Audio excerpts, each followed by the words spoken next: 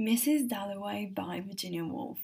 Mrs Dalloway is a novel by Virginia Woolf published in 1925.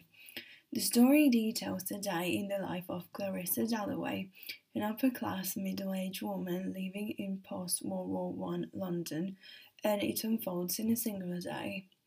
The novel addresses the nature of time in personal experience through multiple interwoven stories, in particular that of Clarissa as she prepares for and hosts a party.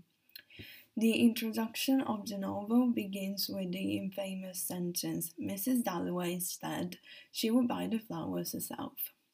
Clarissa Dalloway, in fact, decides to buy the flowers herself for the party she's hosting that evening instead of sending a servant to do so. It is a mid-June morning, and Clarissa recalls the time when she, as a young lady, would spend the summer on her father's estate, Barton. She sees herself at 18, standing at the window, feeling as if something awful was going to happen. She also remembers Peter Walsh, the man she used to love in her youth, and something is said to her one morning. Despite the dangers and the horrors shown by the war, Clarissa loves life. Her one gift, she feels, is the ability to know people by instinct. London is bustling and full of noise that Wednesday morning. Almost 5 years have passed since the armistice day. Big Ben is striking. The King and Queen are at the palace. Clarissa then runs into her old friend Hugh Whitbread. The two exchange a few words. Mrs Dalloway is the protagonist of the novel, and the introduction offers the reader a brief description of who she is as a person. Clarissa believes that by throwing a party she will ease the minds of people from their stress and mechanical life. Hence, she takes utmost care to organize the party, from selection of the right combination of flowers to selection of her guests.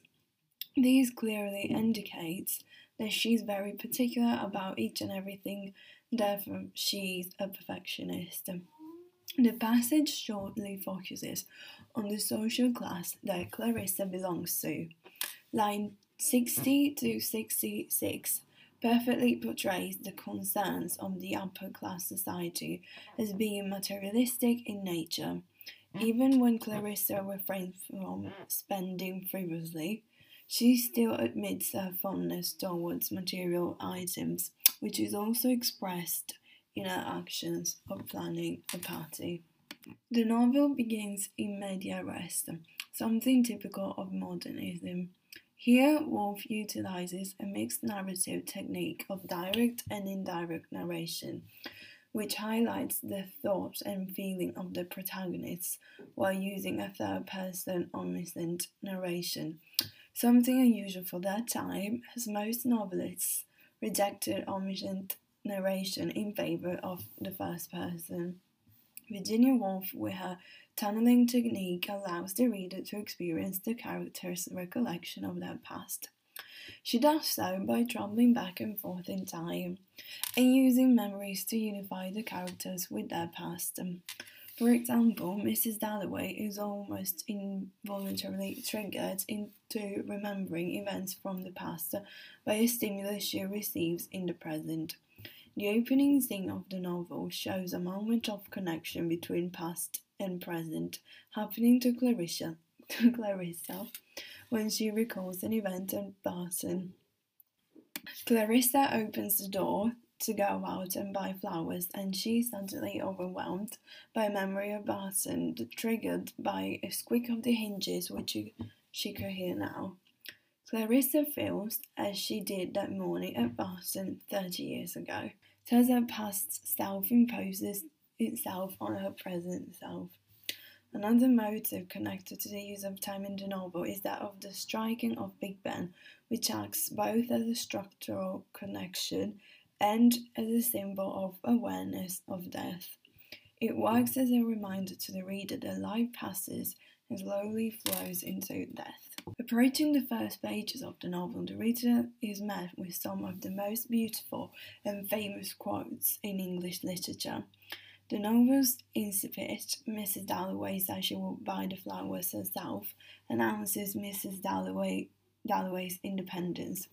Wall's novel is often defined as an early feminist work, while for heaven only knows why one loves it so, how one sees it so, making it up, building it round one, tumbling it, creating it every moment afresh. But the various from the most dejected of miseries, sitting on doorsteps, drink their downfall do the same. Can be dealt with, she felt positive, by Acts of Parliament that for the very reason they love life. This is part of Clarissa's thoughts as she walks to the flower shop, and it reveals a strong attachment to life.